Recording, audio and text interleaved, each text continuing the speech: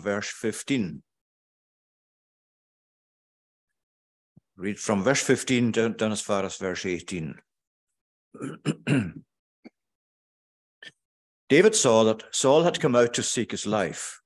David was in the wilderness of Ziph at Horesh. And Jonathan, Saul's son, rose and went to David at Horesh and strengthened his hand in God.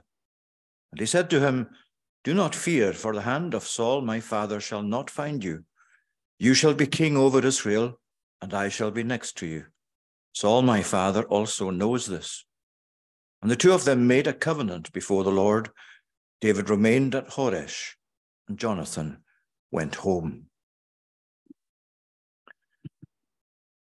That wonderful relationship between David and Jonathan is mentioned a number of times in the chapters where we find information about them and about that relationship.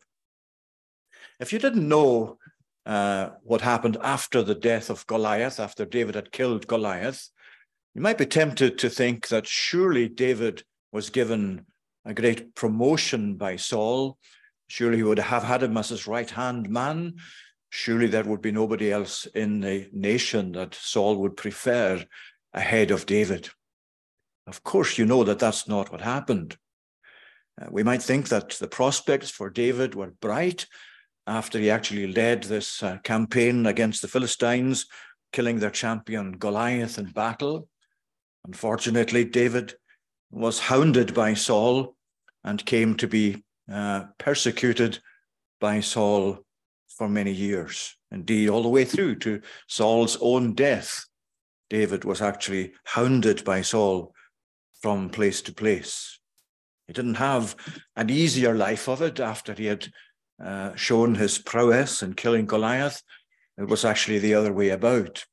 But you know, from not only from this, but from many of the Psalms, that for David, trial was really something which shaped his life positively. Not that in every situation of triumph, David was as he should have been, but by and large, trial, suffering, difficulty, persecution, for David, they were instances, they were events, they were circumstances in which he sought the Lord, in which he knew that his own strength would not be sufficient for him. They shaped David's life greatly. But while he lived, Jonathan was very much a part of David's development. And what you read here, and in the other passages, we'll mention a few verses related to this tonight, you'll find that many times David came to experience how Jonathan strengthened him and encouraged him as he went about his business. Like you find it here, for example, he went out to where David was at Horesh, and he strengthened his hand in God. That's a wonderful expression that carries through into our own lives as Christians, into our own relationships with each other, into what we need to be as individuals, but also as a congregation or as a group of people in Christ, strengthening his hand in God. Now, Saul's persecution of David was something that actually arose out of envy or jealousy, to use another word. Back to chapter 18, where we read, you find there in verses 8 and 9 especially, you find a description there of how things came about. As they were coming home, David returned from striking down the Philistine. Women came out of the city singing and dancing, and we read through what they sang there as songs of joy, celebrating the victory of David. But the words they used were interesting. They said, Saul has struck down his thousands, and David is 10,000s. In other words, they were singing about, as they saw it, how David had outdone Saul by 10-1. And really, that's when Saul was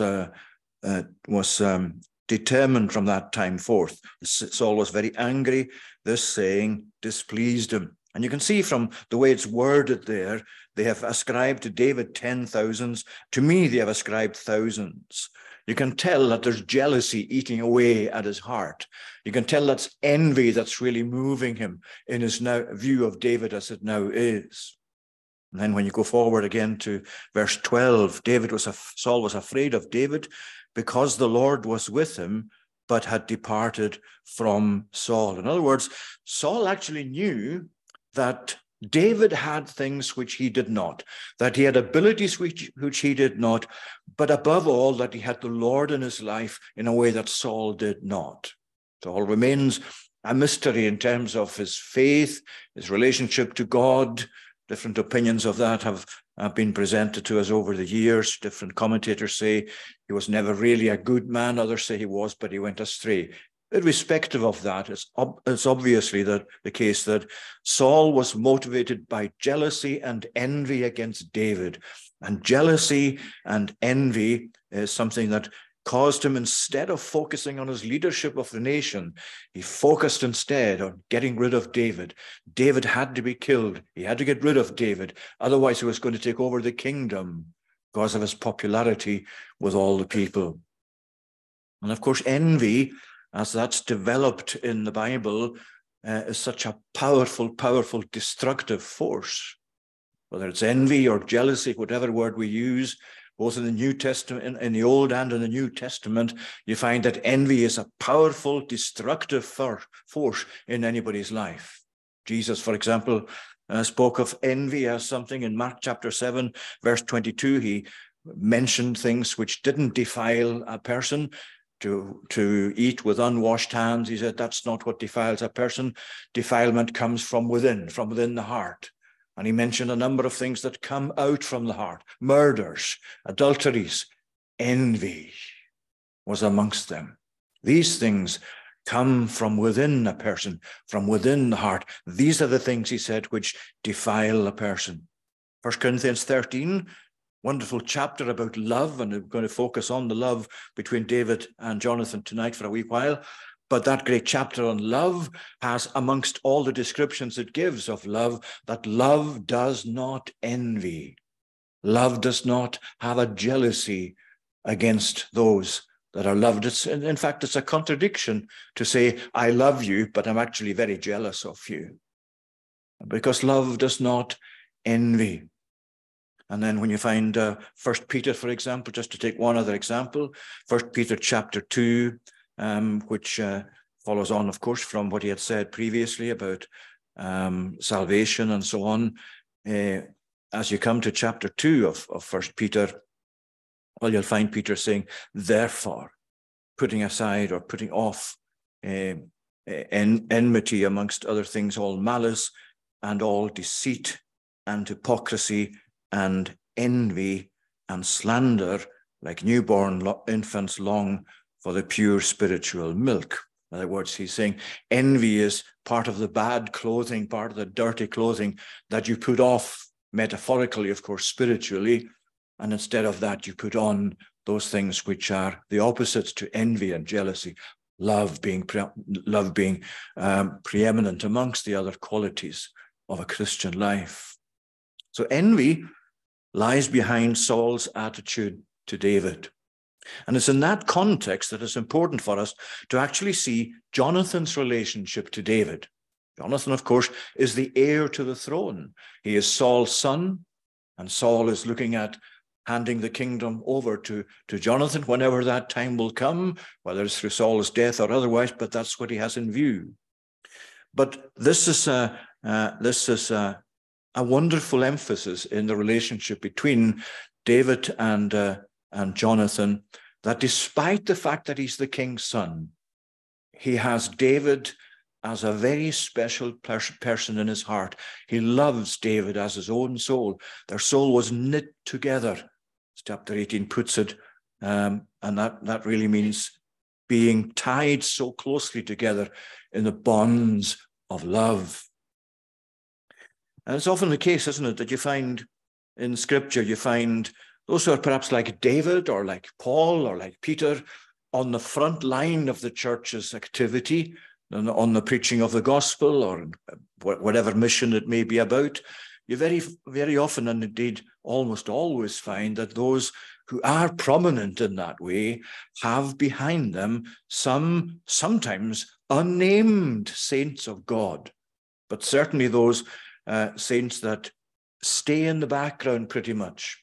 And all the way through Paul's letters, for example, you'll find him talking about people who were very much his supporters, but didn't write any epistles, weren't really in the forefront, if you like, of the church's mission or activity, at least not in a prominent sense, where he mentions likes of Aquila, Priscilla, Clement, Tychicus, and others.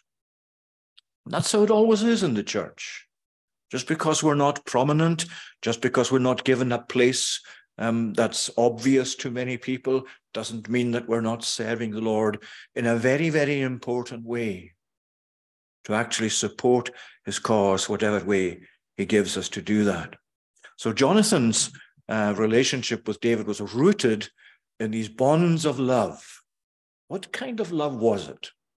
Well, if we take a few verses from these chapters, we can see four things about that love that tells us what kind of love it was, what kind of quality of love especially was between David and Jonathan. It was, first of all, a godly love. Back to chapter 18, and the first verse there says, as soon as he had finished speaking to Saul, the soul of Jonathan was knit to the soul of David, and Jonathan loved him as his own soul. It was a very genuine, a very godly love. And that's important, especially in the days in which we live. Because as you very well know, a friendship of this kind between two men might be looked at very suspiciously.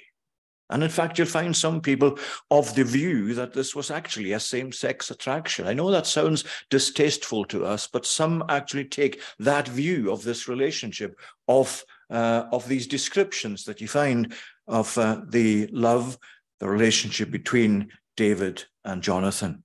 But this was a godly love. There's nothing distasteful about it. There's nothing about it that should raise any suspicions that it was in some way or other sinful or unwholesome. If you go to 2 Samuel and chapter 1, you can see there Jonathan's reference to it, David's reference rather to Jonathan in 2 Samuel chapter 1 and verse 26. This is David's lament following the death of Saul and Jonathan in battle. And this is how he actually finishes that lament, where he says that, verse 26, I am distressed for you, my brother Jonathan. Very pleasant have you been to me. Your love to me was extraordinary, surpassing the love of women. And as I said, that does not describe something unwholesome, something sinful, something that would, in modern parlance, be regarded, as we said, as some sort of unhealthy attraction. Your love for me surpasses the love of women, because there was such a special bond between them. Not even the love between a man and a woman could actually come near to the quality of the love between David and Jonathan, for its faithfulness, for its sheer brilliance in terms of being genuine and godly and unselfish. And what that really says in that verse in 2 Samuel chapter 1, surpassing the love of women, what David is really getting at is the unselfish love of Jonathan for him. Jonathan was the heir to the throne. He had everything going for him. He was the son of Saul. He would be the next to take over the throne ordinarily. And yet, selflessly, and in his love for David, he was prepared even to put that aside. It surpasses, he says, the love of women in its unselfishness, as he says. It doesn't mean that the love of women is a selfish love, of course, not saying that either. But he's actually saying this is something really quite unique and quite special.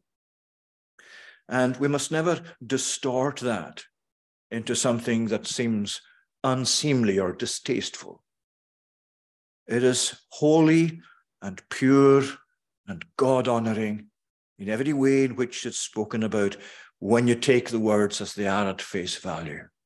And to read something else into them is not only just to dishonor the love that existed between them, but it's to dishonor God and dishonor the word of God that describes the quality of this godly love between them.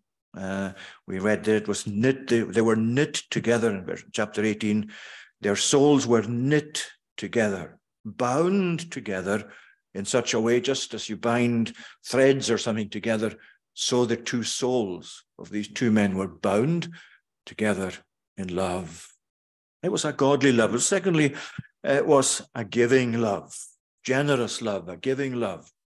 And really that, of course, is of the essence of love, isn't it? You can't really think of love other than it is a giving thing.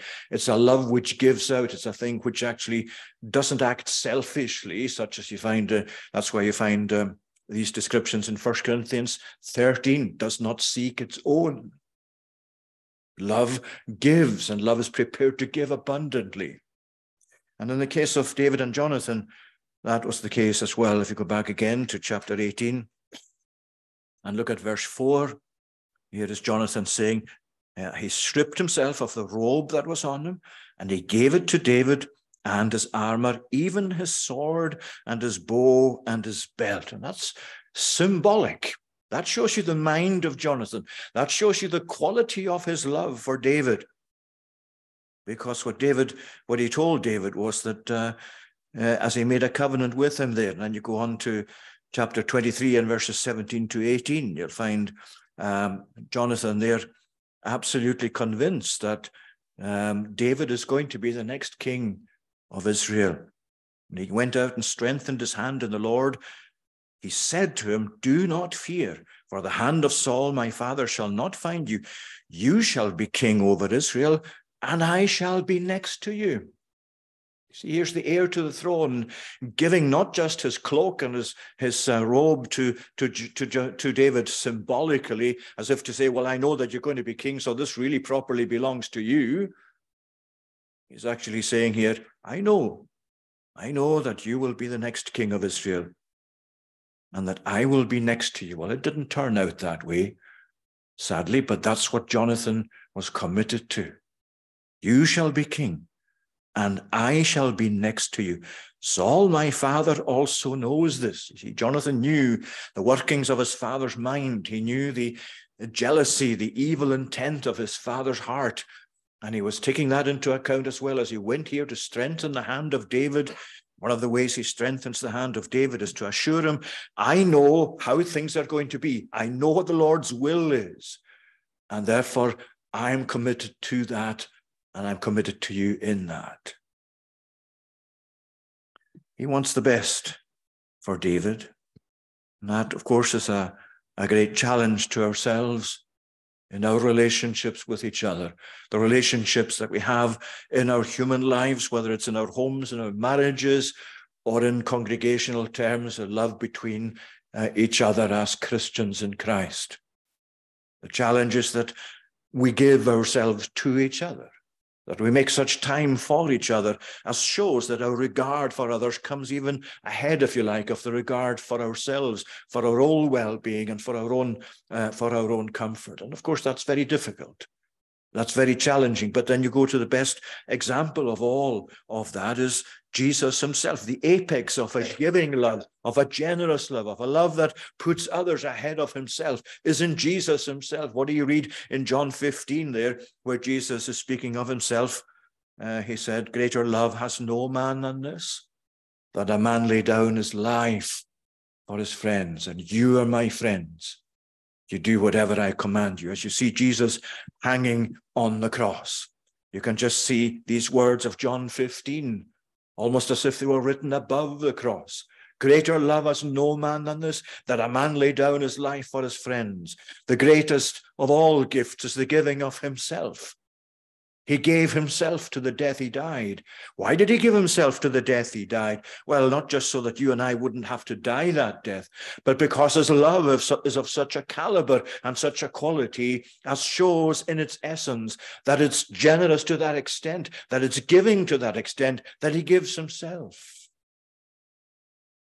And so it was for Jonathan's love for David as well, and the love between them. Reciprocated on David's part, no doubt, but the emphasis here is on Jonathan especially. In chapter 23 here, strengthening his hand in the Lord. by telling him, this is how I see it. This is how I know things will be and should be. And therefore, what a strength, what an encouragement that was, undoubtedly, to David. So it's a godly love. It's a love which honors God, a love which is pure, a love which regards God himself very carefully. It's a love which is a giving love, even to the extent of giving himself, giving up the career that he had ordinarily and would be his in the ordinary course of things. That was Jonathan saying, no, I know that that's not how it's going to be, so I'm giving over the throne to you. This is going to be yours, rightly yours. This is God's will. A godly love and a giving love. But thirdly, we'll find that this love is a guarding love as well. It's a love which looks after things in a proper way. And again, it's something that is shown in the way that Jonathan defended David, guarded David's reputation, and was concerned that David would not be misrepresented, that he would not actually be spoken of even by his father in a way that wasn't true to David's character. Because again, you can go back to chapter 19 this time, verses 4 and 5. And when you look at these verses, again, this is Saul and Jonathan speaking together. David isn't present at that time. But it does remind us there in verse 1, chapter 19, Jonathan, David's son, delighted much in David. And Jonathan told David, Saul, my father, seeks to kill you. Therefore, be on your guard in the morning. Stay in a secret place and hide yourself. And I will go out and stand beside my father in the field where you are, and I will speak to my father about you. And if I learn anything, I will tell you.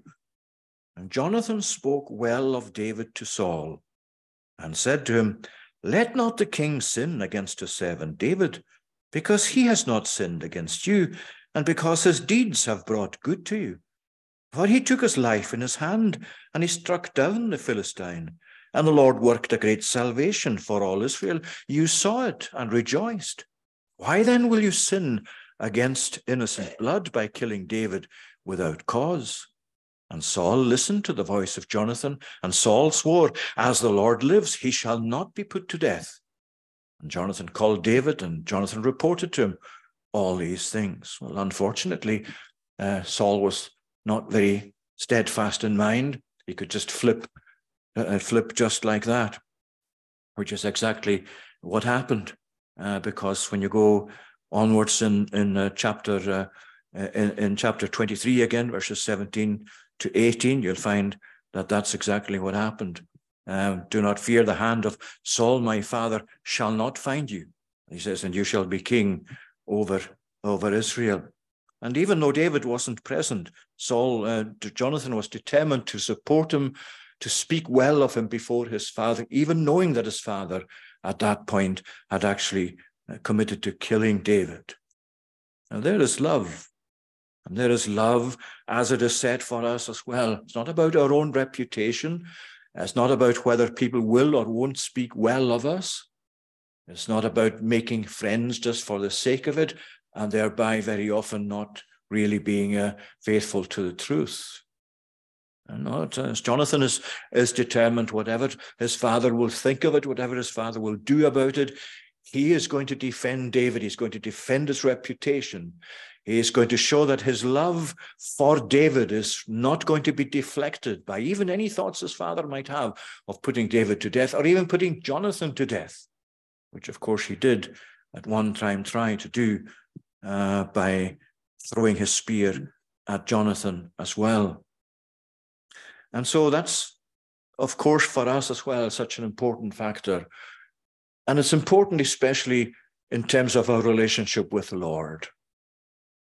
Because just as Jonathan came to defend David in the presence of his father, a hostile father, so you and I have to defend the Lord. Not that he needs us to defend him, strictly speaking, but you do speak up for him. You do speak up for his cause. You do speak up for the values of the gospel, for the principles of the gospel, against the hostility of the world in which we live, that's out to kill the gospel, that's out to put to death anything representing Jesus or resembling Jesus. What do? You don't just go and hide yourself. You don't go and say, well, I'll just leave that to someone else. I'll just go into the background, let this pass. No, you say, my Lord's reputation is tied up with this. Whatever movement it is that's against the gospel, whatever movement it is that requires support against atheism or against whatever kind of ideology is trying to destroy the Bible and the character of a Christian life, you and I say, well, that involves me. And it involves me in whatever way is open to me legitimately and lawfully to do so, to actually come to show that my commitment is to the Lord, to his truth, to the quality of life that he requires of me and of God's people. And so if it means that God's people are under threat, then I have to come to their defense. I have to come to their support. In whatever way we do that, we can do that different ways, you know yourselves. It's not just a matter such as it was in the days of Samuel or the days of the apostles. You do that by engaging with those who are in authority. You do that by representing the cause of Christ, whether it's by writing letters or contacting your MSP, whatever else it might be. You get in touch with those in authority. You say, this is not on. This is not conducive to a proper, truthful, righteous society. But it's the Lord's reputation, primarily, that's at stake. And when you find the Lord's name and the Lord's reputation trampled upon, you can't sit easy or stand back and just let that happen. Just as it was for Jonathan, he wasn't prepared, even though Saul the king was his father, he wasn't prepared to stand there silently and say, well, I better not get too involved with this, otherwise I'll lose my life.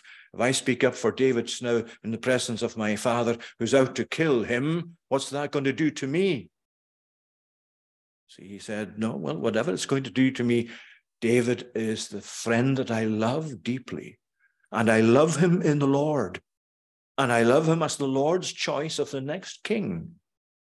And I can't stand by and not speak up for him and not put in a word in his favor, whatever it's going to mean for myself. That's really what you get coming across there in the way that Jonathan supported and stood for David and came here in chapter 23 to go out to him, to strengthen him and strengthen his hand in the Lord. So love, that Christian love, is a godly love. It's a giving love.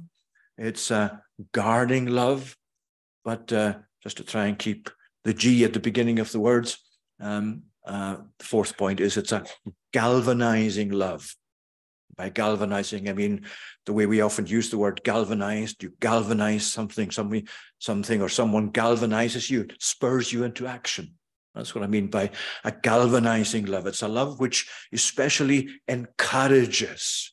It's a special aspect of love that it's an encouraging thing. You could take from this passage in 1 Samuel 23 that it's love's strengthening quality that's really brought before us when you find this man Jonathan and his love for David, and he went out to him and strengthened his hand in God. See, love strengthens. Sharing love strengthens relationship, strengthens individuals. Nothing strengthens a marriage like genuine, committed love. Nothing strengthens relationships in a congregation like genuine, committed, godly, giving, guarding love. A love which galvanizes you into encouragement, into action.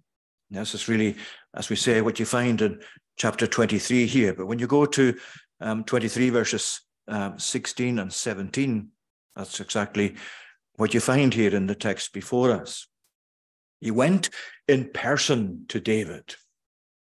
We're very familiar, of course, in our day, and it's a great advantage that we have. We're very familiar with texting, with emails, with different ways of communication, and that's a superb facility that God in his kindness has made available to us.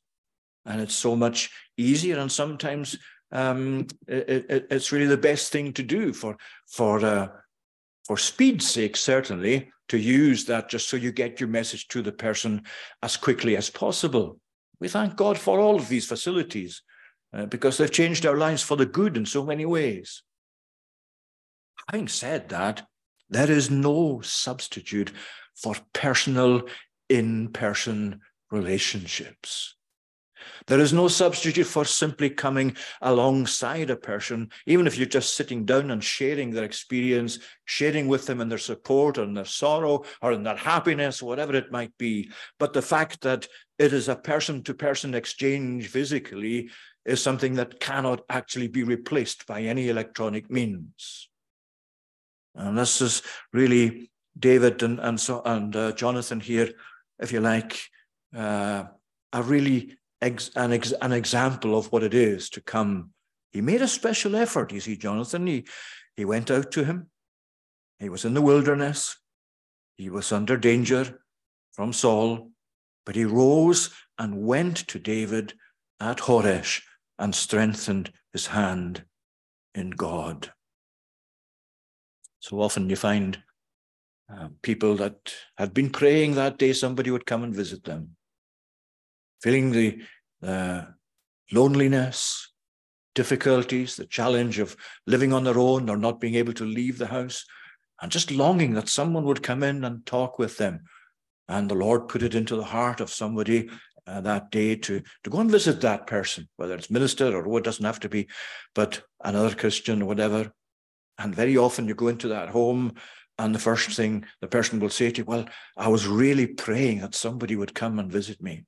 See, that's the Lord stirring up the hearts of his people so that the love between them, this galvanizing love, moves you to take action. And very often when you take action, sometimes not necessarily knowing exactly what's going to be involved, but then you get the great benefit of all of this coming together and a sharing in love of things which really are mutually encouraging to each person. And that is a part of individual and congregational life, especially, isn't it? You remember the New Testament itself, you find the likes of Ephesians, for example. Ephesians 6, verse 22. I'll mention a few verses in closing. Ephesians 6 and verse 22. Where you find Paul saying, I have sent him, talking here about Tychicus, the beloved brother and faithful minister in the Lord. He will tell you everything. I have sent him to you for this very purpose, that you may know how we are and that he may encourage your hearts. See, David, Paul in this instance, like Jonathan with David, he wasn't prepared just to send him a letter or to send him a message by way of an impersonal message. It was just sending this man Tychicus. When Paul himself couldn't do it, he sent this man in his place as his representative. And you find the same in Colossians 2, verse 2, the same emphasis. He's sending Tychicus so that he will encourage your hearts. 1 Thessalonians, again, an instance where you remember the passage, Paul dealing with the resurrection and with participation in the coming of the Lord on the part of God's people, whether they have died or whether they've been raised, similar to 1 Corinthians 15. This is what he says from verses 13 to 17. He gives out this wonderful teaching about, and then he concludes this. Therefore, notice how like that is to 1 Corinthians 15, ending therefore. Therefore, encourage one another with these words. Encourage one another with these words. In the same letter, you find at chapter 5 and verse 11, therefore, encourage one another and build one another up, just as you are doing. And that really gives you an insight into the meaning of encouragement, because to encourage is to embolden or to give strength to people. When you encourage someone, what you're actually doing is seeking to give them strength, to help them to strengthen up. And especially in difficult circumstances, we need strengthening up, primarily from God, of course. But in the relationships Christians have to each other, it's so important that we're like what Paul is saying here to the Thessalonians, that we're encouraging one another and building one another up, because it comes to the same thing. If we're encouraging each other, this is what's happening. We're building each other up. If we're building each other up, then it's really an encouragement that we're engaged in a ministry of encouragement. It's not a short-term emotional fix, if you like, just for somebody in a certain situation, and then that's an end of it. No, encouragement is something that's shared continuously between the Lord's people. They encourage each other in the Lord, or in the words of 1 Samuel, they strengthen each other's hands in the Lord. And we need that. We all need that. We all need that ongoing activity of encouraging each other in a love that's a godly love, and a giving love, and a guarding love, and a galvanizing love, so that for the Lord we may be known as encouragers, building one another up in love. May He bless these thoughts to us. Let's pray. We give thanks, Lord our God, for the way in which your word teaches us so much in regard to our relationships one to another, as well as our relationships and responsibility to you as our God. And we thank you tonight, Lord, for that encouragement that we all have through your Spirit especially. For your Spirit is the great comforter. Your Spirit is the one who comes alongside of us and lives in us, to bring us encouragement and strengthening from day to day. We thank you, Lord, under the direction of your Spirit, that we are called upon and seek to be encouragers of each other as well, to encourage one another in all aspects of our Christian life, to face the challenges, to share in the joys, to be as we should be, Lord, as a people who are set on building one another up in love. And we pray that you would enable us to do that you would enable us increasingly to be, as the apostle called on the Philippians, to abound in love more and more. Hear us now, we pray, and hear our prayers for Jesus' sake. Amen.